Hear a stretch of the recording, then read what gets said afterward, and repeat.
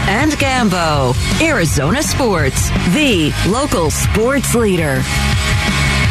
And just like that, it's 3 o'clock here on Burns and Gambo. We hope you were with us for the first hour. We covered a lot of stuff already. Stuff we'll continue to cover throughout the course of the day, whether it's Sean Payton, the latest on the Cardinals coaching search, and, of course, Eric Ruby's got it all in the Sports Center updates as well. Suns tonight taking on the Toronto Raptors, a team that potentially they could be doing business with on February 9th with the NBA's trade deadline. Some rumors to that extent, Gambo. But since we're talking about the Suns, let's focus in on what has been the longest-running soap opera in local history, and that is the Jae Crowder trade situation, where we expect resolution one way or another on February 9th with the trade deadline, right? I mean, it's just... One way or another. We're going to get you. One way or another. I got to get you. Got to get you. Oh, my God. It's going to happen. Maybe we've taken a turn towards resolution, and I bring in Shams Charania and this soundbite from him, the Athletic NBA insider, who says the Suns have given the Milwaukee Bucks permission to speak with Jae Crowder. I think we're finally at the 10-yard line of the Jae Crowder saga. I'm told the Suns have given permission to the Bucks to meet one-on-one with Jae Crowder ahead of the trade deadline. I'm told this meeting took place over the weekend between Jae Crowder and the Bucks, and they've been seriously engaged in conversations. Sources tell me that the Bucks' recent most current offer is Jordan Nwora, Serge Ibaka, George Hill, second-round draft compensations for Crowder. It's a nothing trade. It's a nothing. George Hill is terrible. Ibaka is terrible. Yeah. Nwora is not good. I mean, it's not a good trade. I mean, it's three bodies, but George Hill's so old that he can't really play anymore. Ibaka, the Suns have no interest in Ibaka. I've checked on that. They don't really like Hill. I mean, the second-round draft pick compensation, okay. I mean, if you get a pick or a couple of picks, but they're not giving up anything that matters. Milwaukee's not giving you anything that's good for them. So it's just, to me, it's the second-round picks. I wouldn't even think that all three of those guys stay on the Phoenix Suns if they got them. So I would think more than anything, it's the draft pick compensation that you would get as to what you would have some interest in. Look, that was the reason why when that soundbite was done, I just kind of let it breathe with a little silence, because it was just sort of, wow, that's it, huh? But you know what this is? This is also kind of the manifestation of what we've been talking about for weeks now. Don't expect a lot in a Jae Crowder trade. You're not going to get it. Nope. All this is going to do is close the chapter on a book. All this is going to do is allow you to turn the page to the next thing. This is not the only way a Jae Crowder trade is something more significant than this is if other things are attached to Jay as part of a trade. Another contract, so you get a bigger contract back. Draft picks going out, so you get a better player coming in. If we're talking about Jae Crowder and just Jae Crowder going out, folks, ladies and gentlemen, Suns fans, prepare to be underwhelmed. It's prepare to hear the deal come down on February. Well, yeah, we've been saying it for weeks. But I think to hear those names and then to look at those names and go, gosh, really, is that it? Is sort of that moment of surrender where you just go, okay, you know what? I give. It's not going to be that much. It can't be that much. It's not going to really impact your fortunes at all. And I guess in that regard, I don't blame James Jones for waiting until the bitter end to see if he can do better than that, because if that's the best he can do, that ain't very good. I have reported before that the Suns did not want Ibaka, and they're really not interested in anything Milwaukee has. So that is the truth. The Suns are really not interested in anything Milwaukee has. So if you're making this trade, I would think it's I'd rather just get a couple of draft picks for them. I'm not getting anything good. And you try to do that. You just try to get a couple of second-round picks, and then you can always use them in a future trade or move them around somewhere else.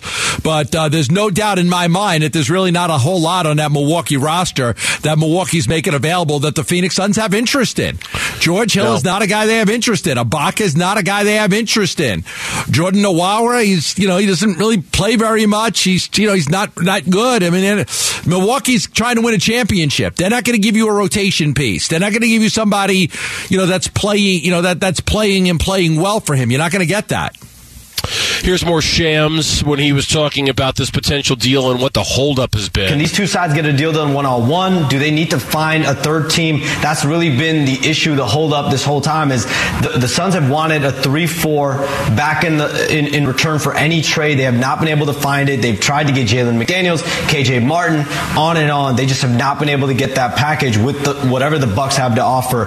The Heat and Hawks, they remain in play, but the fact that the Bucks are the only team that have gone this far, it gives some credence that I think Milwaukee is in pole position to get him. The Suns do not like anything on that roster. If they get him, it's probably the compensation. The Jalen McDaniels name came up again this week, and I'm telling you, the Suns don't want Jalen McDaniels. They do not want Jalen McDaniels. I know that name comes up quite a bit, but the Suns do not have interest in him, at all. So he is a unrestricted free agent at the end of the year. He had a good game against the Suns recently. He's had a few good games, but that's not a player that they like. So that's not a player that the Suns are interested in. So that name's come about quite a bit. I know I usually rule out players, and I've ruled out McDaniels before, and I'll continue to rule out McDaniels as a guy that they would go after. Yeah, and I'll continue to hold out hope for this. All right, if it's like I just said a second ago, if it's Jae Crowder and just Jae Crowder, I am very prepared to be completely underwhelmed with the return, whether it's Nwora, George Hill, whomever. I think if it's a one-on-one trade, just Jae Crowder, just one team, just the Milwaukee Bucks, I think we should all be prepared to be very underwhelmed, and that will just be James Jones basically saying, I tried. This was the very best I could do. I'm going to hold out hope that the reason there's a delay in the Jae Crowder trade is that there's still a hope that Jae Crowder's salary can be attached to somebody else's salary, Dario, Landry, whomever else you want to talk about on the Suns roster, and that we're talking about something bigger closer to the deadline. Now, I don't know if that's going to happen because I think for anything to truly happen, it's going to require the Suns to give up future first-round draft picks. Whether they're inclined to do that, I don't know. Whether this is the kind of deal that Ishbia has to sign off on, I would imagine there's probably some of that involved here too.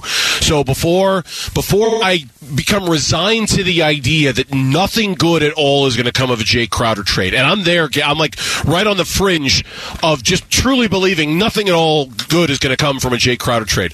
Before I take the plunge into that abyss, I'm going to sit here and say, you know what? I'm going to hold out the idea that maybe James, and with Ishbia coming in, is working on Jae plus this salary plus a draft pick for this guy, and he can salvage this with something that is truly a usable piece going forward. But as it stands, Jae just by himself, I am 100% committed to the idea that there is just not much coming back in return for that. That's the way it's going to be. Yeah, and again, I mean, if that's the proposed trade and you're getting back Ibaka, you might just let him go right away.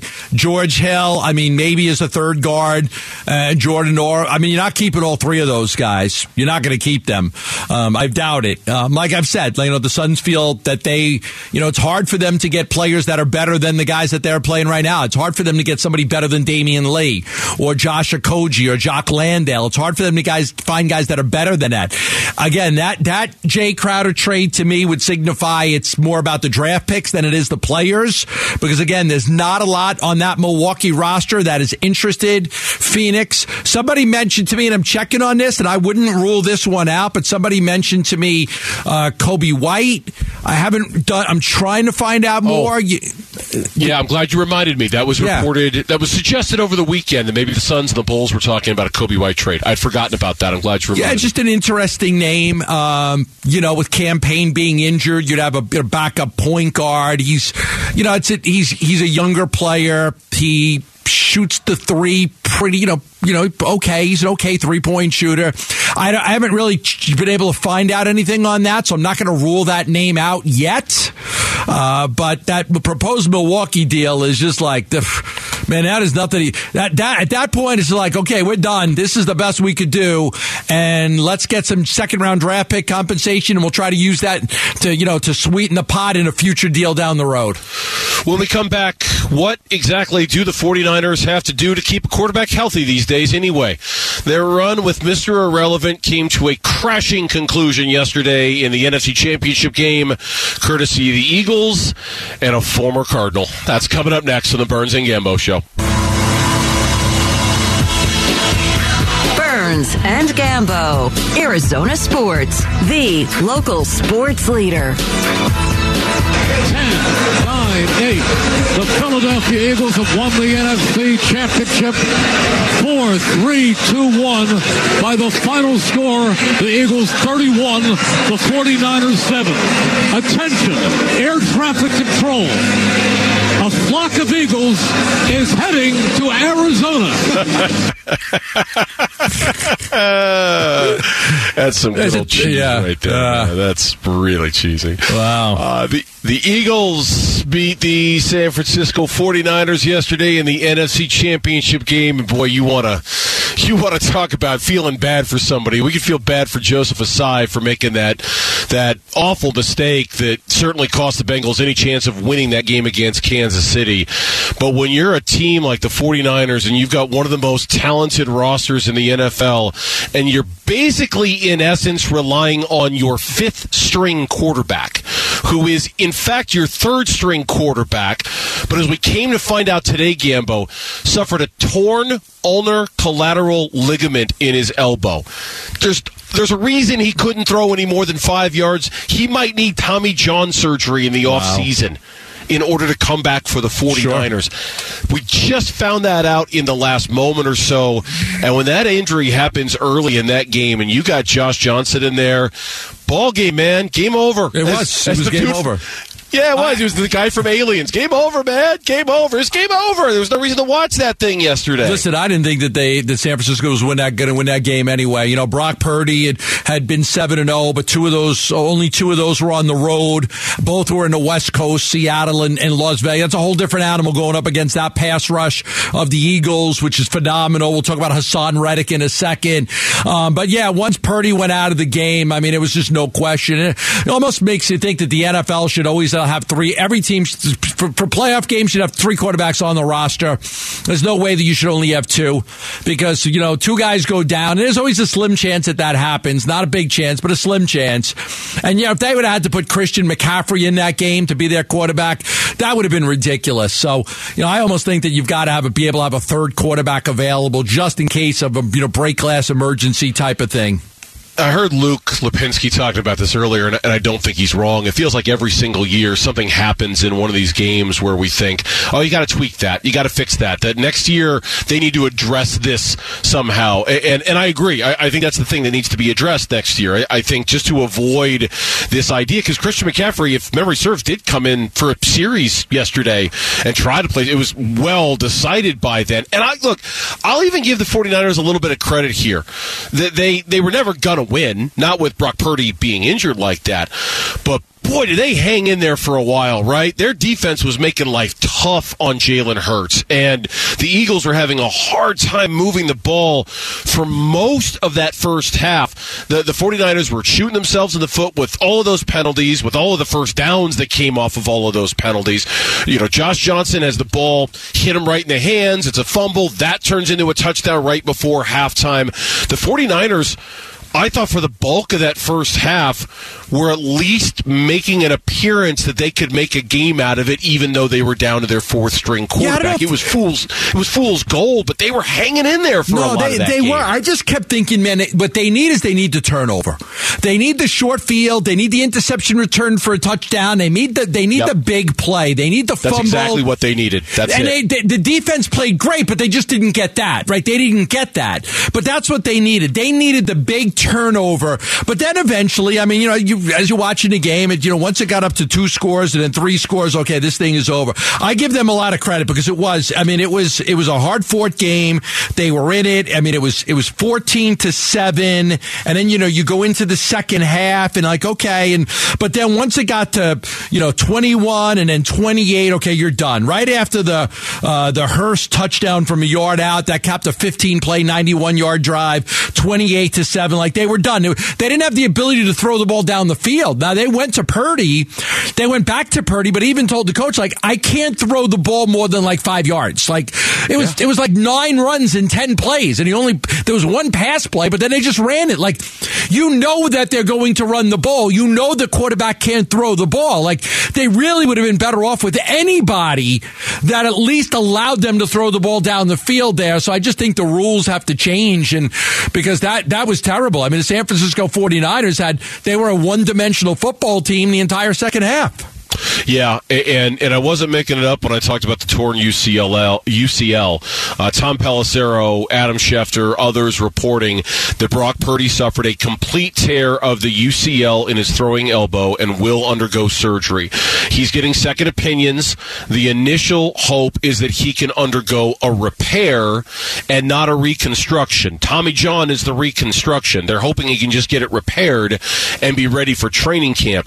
If he needs reconstruction, well, now put him on the timeline of a pitcher in Major League Baseball. Now you're talking about a year before he can come back. Oh, what a shame. It's a total shame. And I think you're right. And I was leaning 49ers all last week. I changed my mind on Friday and went with the Eagles.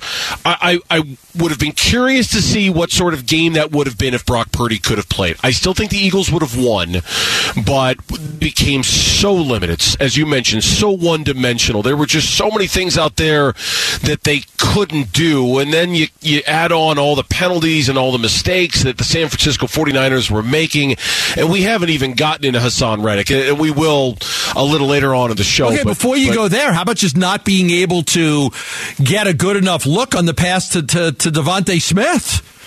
4th and 3, they go for it. It's a 28-yard pass. It was an incomplete pass. And they were, you weren't able to challenge. You didn't challenge it. Now, Shanahan had a reason why, and I think said we just couldn't get a good enough look at it. But that's 4th and 3. They score a touchdown at 7-0. The whole game, that was a big part of the game. Now, eventually, obviously, the Eagles went on and cruised to a victory. But those you've got to be quick on those. Like you can't allow a team to have a 4th and 3 completion for 20. Now, if that's incomplete, now you're talking about a 52-yard field goal, or they don't even get they went for it, so it would have been your ball. It was 4th and 3. You would have had the ball. They don't have 7 points. Like, you almost feel like, okay, if you're not, somebody's got to get a good enough look and tell you in time that you got to challenge that. Yeah, and I mean, there's a couple things here going on. I mean, number one, at the very least, Shanahan could have called a timeout, right? So he could have bought himself a little more time to get a good look at it. Number two, he could have just blindly threw the red challenge flag, knowing it was going to cost him a timeout, just to, as not a Hail Mary, but kind of just on blind faith, I'm going to throw this out there and let's find out. I would have gone for the timeout option. Sure. It was early in the game. It's only one timeout. It's early and it was the first drive. Right. And the option number 3 is that the NFL does have the ability to kind of buzz down to the officials and say, whoa, hold on a sec. We got to take a look at this. Hold on just a second. The NFL does have that power to be able to initiate its own kind of booth review in that moment, even when it's not under 2 minutes. And the fact that it wasn't used there. A lot of people point to Sirianni later in the game on the play where Purdy got hurt, right? Sirianni challenged that immediately. Like, no, fumble. And whether he even got a good look at it or not, he challenged it almost right away. And early in that game, people were saying, see, it's already Sirianni 1 and Shanahan nothing, because Sirianni blindly challenged the play without getting a good look at it, just kind of instinctively saying you should take a look at this, and Shanahan didn't. And who knows what would have happened differently with the game had Shanahan challenged it or called a timeout so people could have had a little more time to take a look at it. He hesitated, and it cost his team. That's 7 points off off the board, you're not playing catch up, and then you get the ball, in pretty decent field position because it's your 35-yard line. So that was a huge play early in the game. In the end, the Eagles just overwhelmed them. Their ability to run the football was tremendous. Their defense was great. But you go look at the first half stats, you're like, they were very even. San Francisco had 61 yards rushing, Philly had 69. San Francisco had 56 yards passing, Philly had 97. The difference was the 2 turnovers in the game. That was the difference. They turned the ball over, and that cost them big time.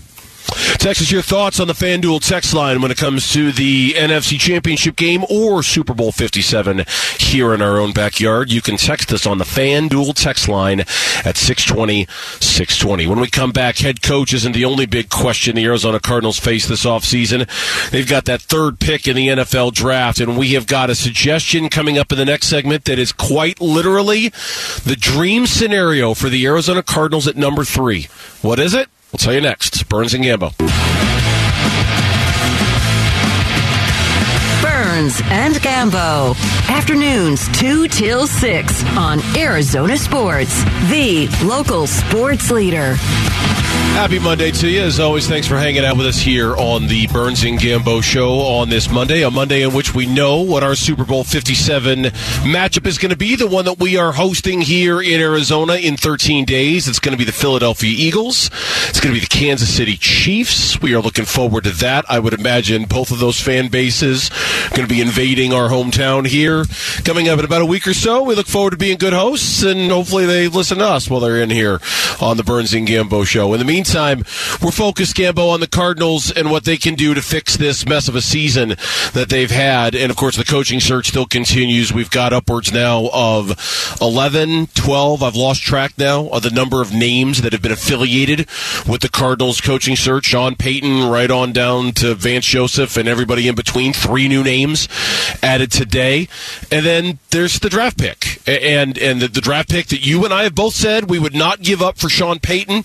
Not the first-round pick anyway. We certainly wouldn't do it. I found a mock draft today, Gambo, that I think is the dream.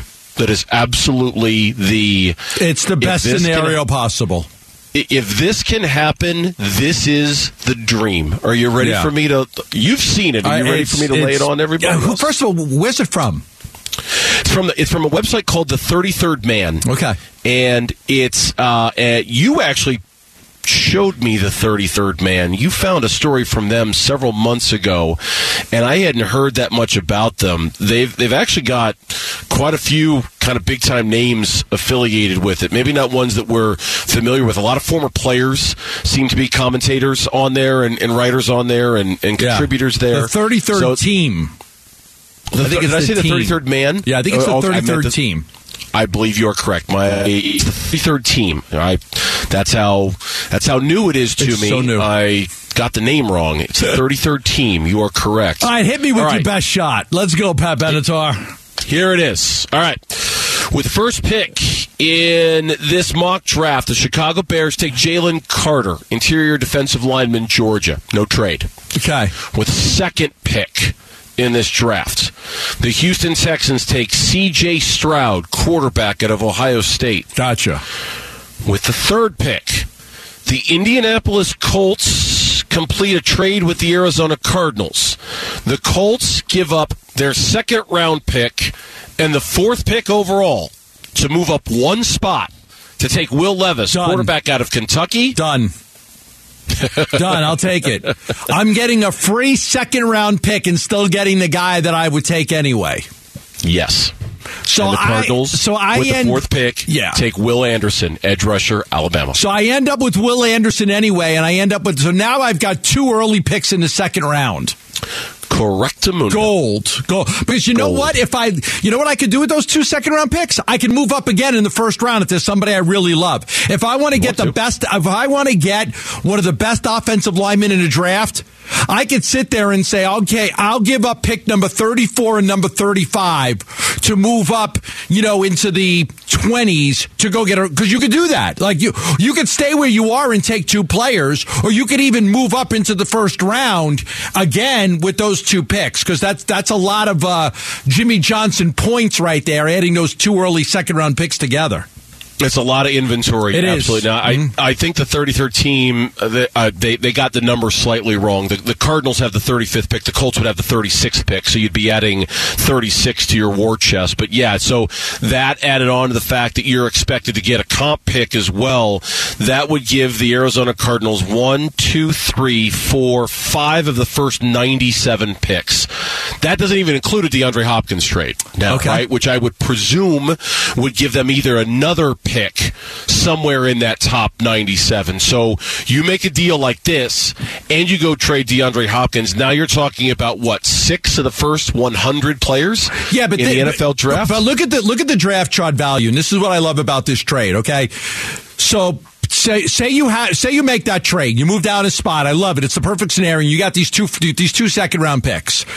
The value of pick number 34 is 560 points. The value of pick number 35 is 550. So that's 1,110 points. Okay? That value is worth the 14th pick in the draft overall. 14th is New England, who loves to trade. So I'm just saying, like, it creates a lot of opportunities for you where you could take those 2 picks in the second round and move into the middle of the first round for fair market value. You could do that. For fair market value, you could have the 14th pick. Or you stay where you are and you end up with 2 really good players in the second round. It just creates a tremendous amount of options if you did want to move back into the first round for a team that was looking to get out of the first round. No doubt. Now, unfortunately, and again, we got a couple of months to figure this out, but I think where the suggestion sort of falls apart is the idea that the Bears are going to stick at number 1 and take a pick. Now that I just feel like at the end of the day, the quarterback needy teams are going to come calling. The quarterbacks are going to establish themselves in all of the underwear Olympics and all of the pro days, and before you know it, they're going to be shooting up the boards. I have a feeling somebody is going to call Chicago and make them an offer that they simply can't say no to, and that quarterbacks are going to go 1-2 in the draft. Now, that doesn't kill the dream, okay? It just means that the Cardinals would have to trade out of 3, but fall no further than 5 in order to get one of those 2 defensive players and extra inventory for the trouble of moving back a couple of spots. I suppose the only thing that keeps that from happening is if one of those defensive players, let's say for the purpose of today's conversation, it is Jalen Carter, like this mock draft suggests, that Jalen Carter is so good, the Bears say, we can't do it. We just can't pass it. He's our Aaron Donald. He's gonna be our guy for the next 15 years, and we can't pass up on that. If he's that good, maybe the Bears stay put. And if the Bears stay put and make that pick and take a defensive player, oh my gosh, the Cardinals are going to get so many calls for the number 3 pick, Gambo. It's going to be insane. Or there's not a lot of separation between the 3 quarterbacks. Between Bryce Young, C.J. Stroud, and Will Levis, there's not a tremendous amount of separation. So there's not that one guy that, oh my God, this is going to be the next, Peyton Manning. I got to go get this guy. So maybe a team says, okay, I don't have to get to 1. I'm good. Let me trade with the Cardinals. I'll get one of those guys I like. So I would think for somebody to, like Chicago, I think that they could stay with that pick and take Carter. I think they could stay there and get the dominant defensive guy. It would have to take one of those quarterbacks being head and shoulders better than the other ones to get somebody to go to number 1, because there's a good chance you can get, if all 3 guys are like, okay, they're good, you have to absolutely love a guy to move up to number 1. If you don't love them and you just think they're good, you might be better off moving up to 3 or 4 or 5 to get that guy. If memory serves, that's what the 49ers did when they moved up to Lance. They moved up to, I think it was 3rd, and with the idea that they loved enough of all of the quarterbacks that they'd be happy, depending on how it broke. I think they thought they were going to get Lance at 3, if I'm remembering this right. But there was also a little bit of a kind of a blind leap into that spot, like not quite sure what was going to happen in front of them, but just knowing whatever the outcome was, there would be a quarterback that they would very much like to take at number 3 in that spot, and they were okay just moving there, not knowing specifically who it was. Maybe the same thing happens. Well, remember Buffalo. Buffalo was at 21, then they moved up to 12, then they moved up again to 7. Buffalo made 2 trades to get Josh Allen. They traded with Cincinnati, and then they traded with Tampa, because that's how they moved up. But they didn't get it into the top 5. They were able to get Josh Allen at number 7, but it took them 2 separate trades to move up and get him.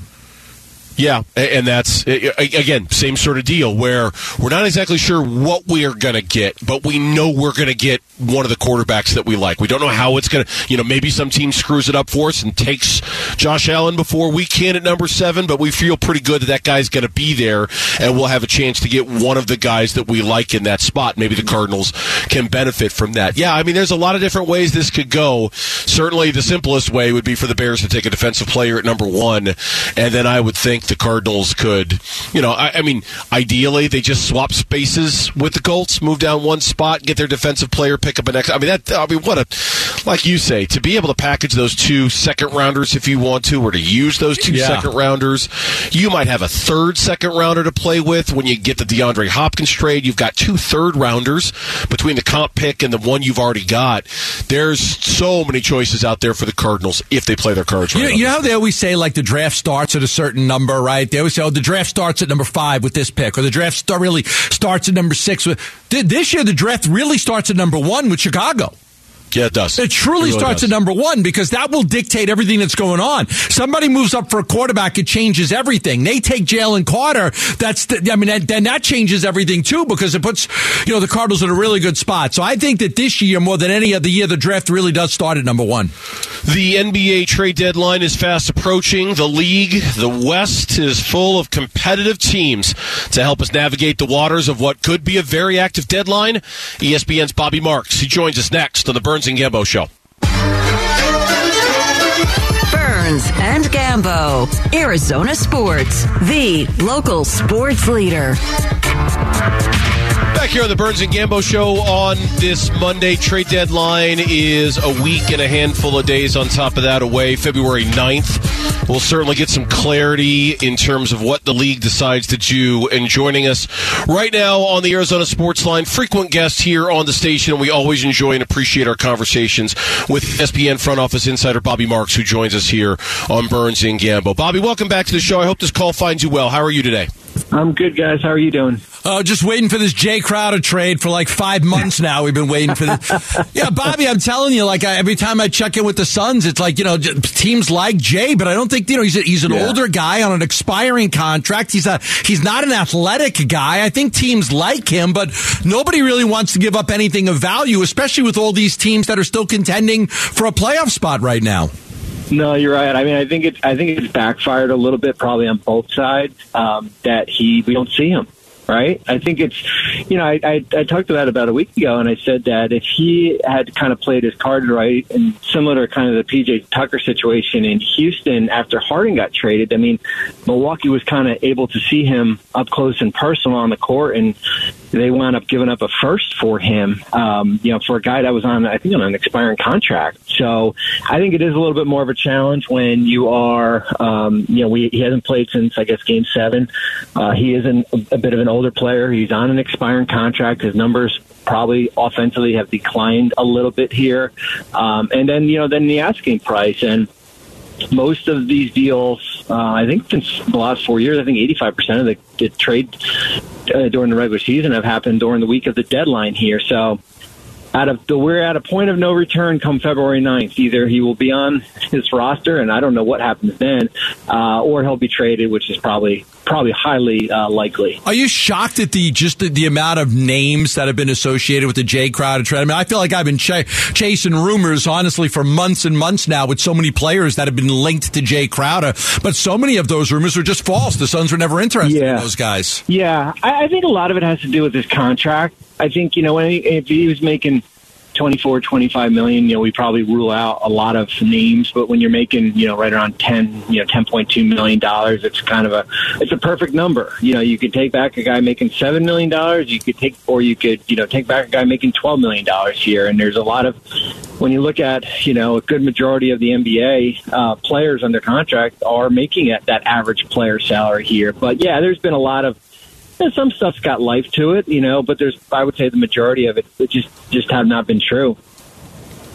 Bobby Marks, our guest here on the Burns and Gambo Show. This Suns team right now, today, as it's currently constructed, is it worth an all-in, multiple future first-round draft pick kind of trade 10 days from now? Or, in your opinion, is James better off waiting for the offseason to make a move like that to see how things shake out with this team and this roster? Well, I guess it depends on who the guy is, right? Who's the player? I mean, if Toronto loses 3 more games on this road trip and all of a sudden OG Anunoby becomes available, is he the guy, right? I think a lot of that has to, and if that's the guy, then what happens with the next CBA? I've talked about this at length. The extension rules change where, you can extend OG this summer instead of waiting until he becomes a free agent, in next offseason here. I think that has something to do with it. I think the Western Conference, certainly Phoenix has had injuries and they've, went on that slide, but the Western Conference is not like the old days here. It's kept them in the mix here where you probably don't have to do an all-in move and still finish in the top 6 here. You look at Memphis, you look at Denver, the 2 teams up top. I think you can beat them in a 7-game series. You probably won't get Golden State, if in the first round here. So I think it's a matter of, hey, it's so wide open that, we need to go all in because maybe this window is closing a little bit, or no. It's to the point where there's so much parity. Let me ask you about Toronto. I'm fascinated by Toronto, and I know that the Suns like some of the guys there, but not a Gary Trent, because he plays the same position as Booker, and he's got a crazy salary for next year. And I think with Pascal Siakam, they just don't really feel that Devin, D.A., and Pascal is a great fit. Van Vliet, I don't believe that they want Van Vliet 3 years ago, maybe, but not now. So let me go with OG Anunoby. He would cost the Suns a lot. You're talking draft pick compensation, probably Cam Johnson, and then, the expiring contract of Jay. I do think that out of all the Toronto guys, I think that the interest the most would be in OG. How much do you think you would have to give up to get him? Does that sound reasonable? Draft pick compensation, a player like Cam, and an expiring contract? Yeah, I think it's probably similar to, the Drew Holiday trade when he went from New Orleans to Milwaukee, and then also the DeJounte Murray trade. I'm not in the belief it's going to be with Donovan Mitchell, Rudy Gobert. I don't see 4 first and pick swaps and all that comes with it. I think it probably a good player, as you mentioned, Cam, probably 2 unprotected, maybe a swap in there. Maybe you can do something with the protections, with that here. I think he would be the perfect guy. Is he available in 10 days from now? I don't know. He's got this, he's out for a couple of games with a, sprained wrist. But I think if you have a belief that, that you can re-sign him when he becomes a free agent in 2024, unrestricted, or you can extend him, as I mentioned before. I think he's the perfect guy. I mean, up to a point, I think the first month and a half, I thought he was their best player. A little bit of a slide in his last 10 games here, but no, I mean, guys like that, 6'8", big wings, can defend. Those are hard to come by when they get into free agency. Bobby Marks, our guest here on the Burns and Gambo Show. We're not going to know until we know, but from your experience with stuff like this, how is the equation going to change when Matt Ishbia takes over on what we think is going to be February 8th? We don't know for sure, but that's the day we're hearing, Bobby. Yeah, I mean, it's similar. I mean, we went through it in New Jersey with Prokhorov, I think in 2010, where he wasn't quite the owner yet, and it was during the trade deadline. I think a lot of it is just really educating him on, everyone comes in and, maybe they think it's kind of fantasy basketball as far as, guys that you think are available and are not available here. I think certainly the resources are they're there, as far as if you have to go deeper into the luxury tax, I think. But I think a lot of it is just really kind of just the education of, it's an interesting time because it's right at the trade deadline and we're likely getting probably a new CBA right at the same time here. I think, it becomes a little bit difficult if I guess, you couldn't make a deal because this ownership situation was kind of in limbo. But I do think there's probably more clarity at least we've heard there's probably more clarity when we get closer to the deadline. Let me ask you about Chris Paul, because this is a big thing. He's under contract next year, but only half of it is guaranteed. If you wanted to keep Chris, $30 million, you're paying him. If you want to get off of it, you could, and you pay him $15. It does free up a little bit of cap space for you. Do you think a determination is already done, or do you think it really depends on what he does in the playoffs? I think for him, I would be surprised if he's not back for next year. Now you're asking me about, I think that fourth year is non-guaranteed. I think it's a straight non-guarantee. I think, yeah, I mean, listen, is he where he was 2 years ago? Probably not. But as you guys know, I mean, point guards are, good point guards are hard to find. I mean, it really is. And you mentioned Fred VanVleet.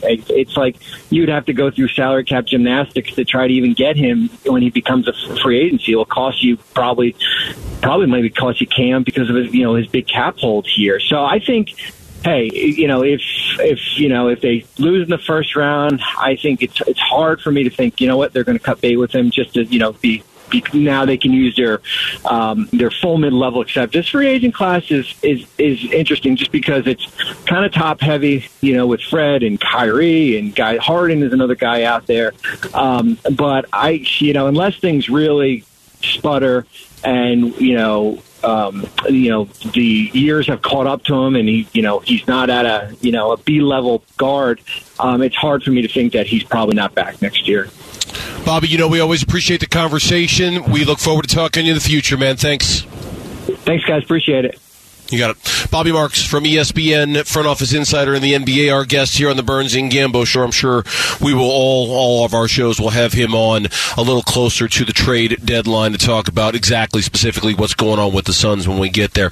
When we come back on the Burns and Gambo show, we are there 4 o'clock, which means it's time to get you caught up on everything going on in sports. And today, that's a lot. The 4 o'clock reset is next on the Burns and Gambo show.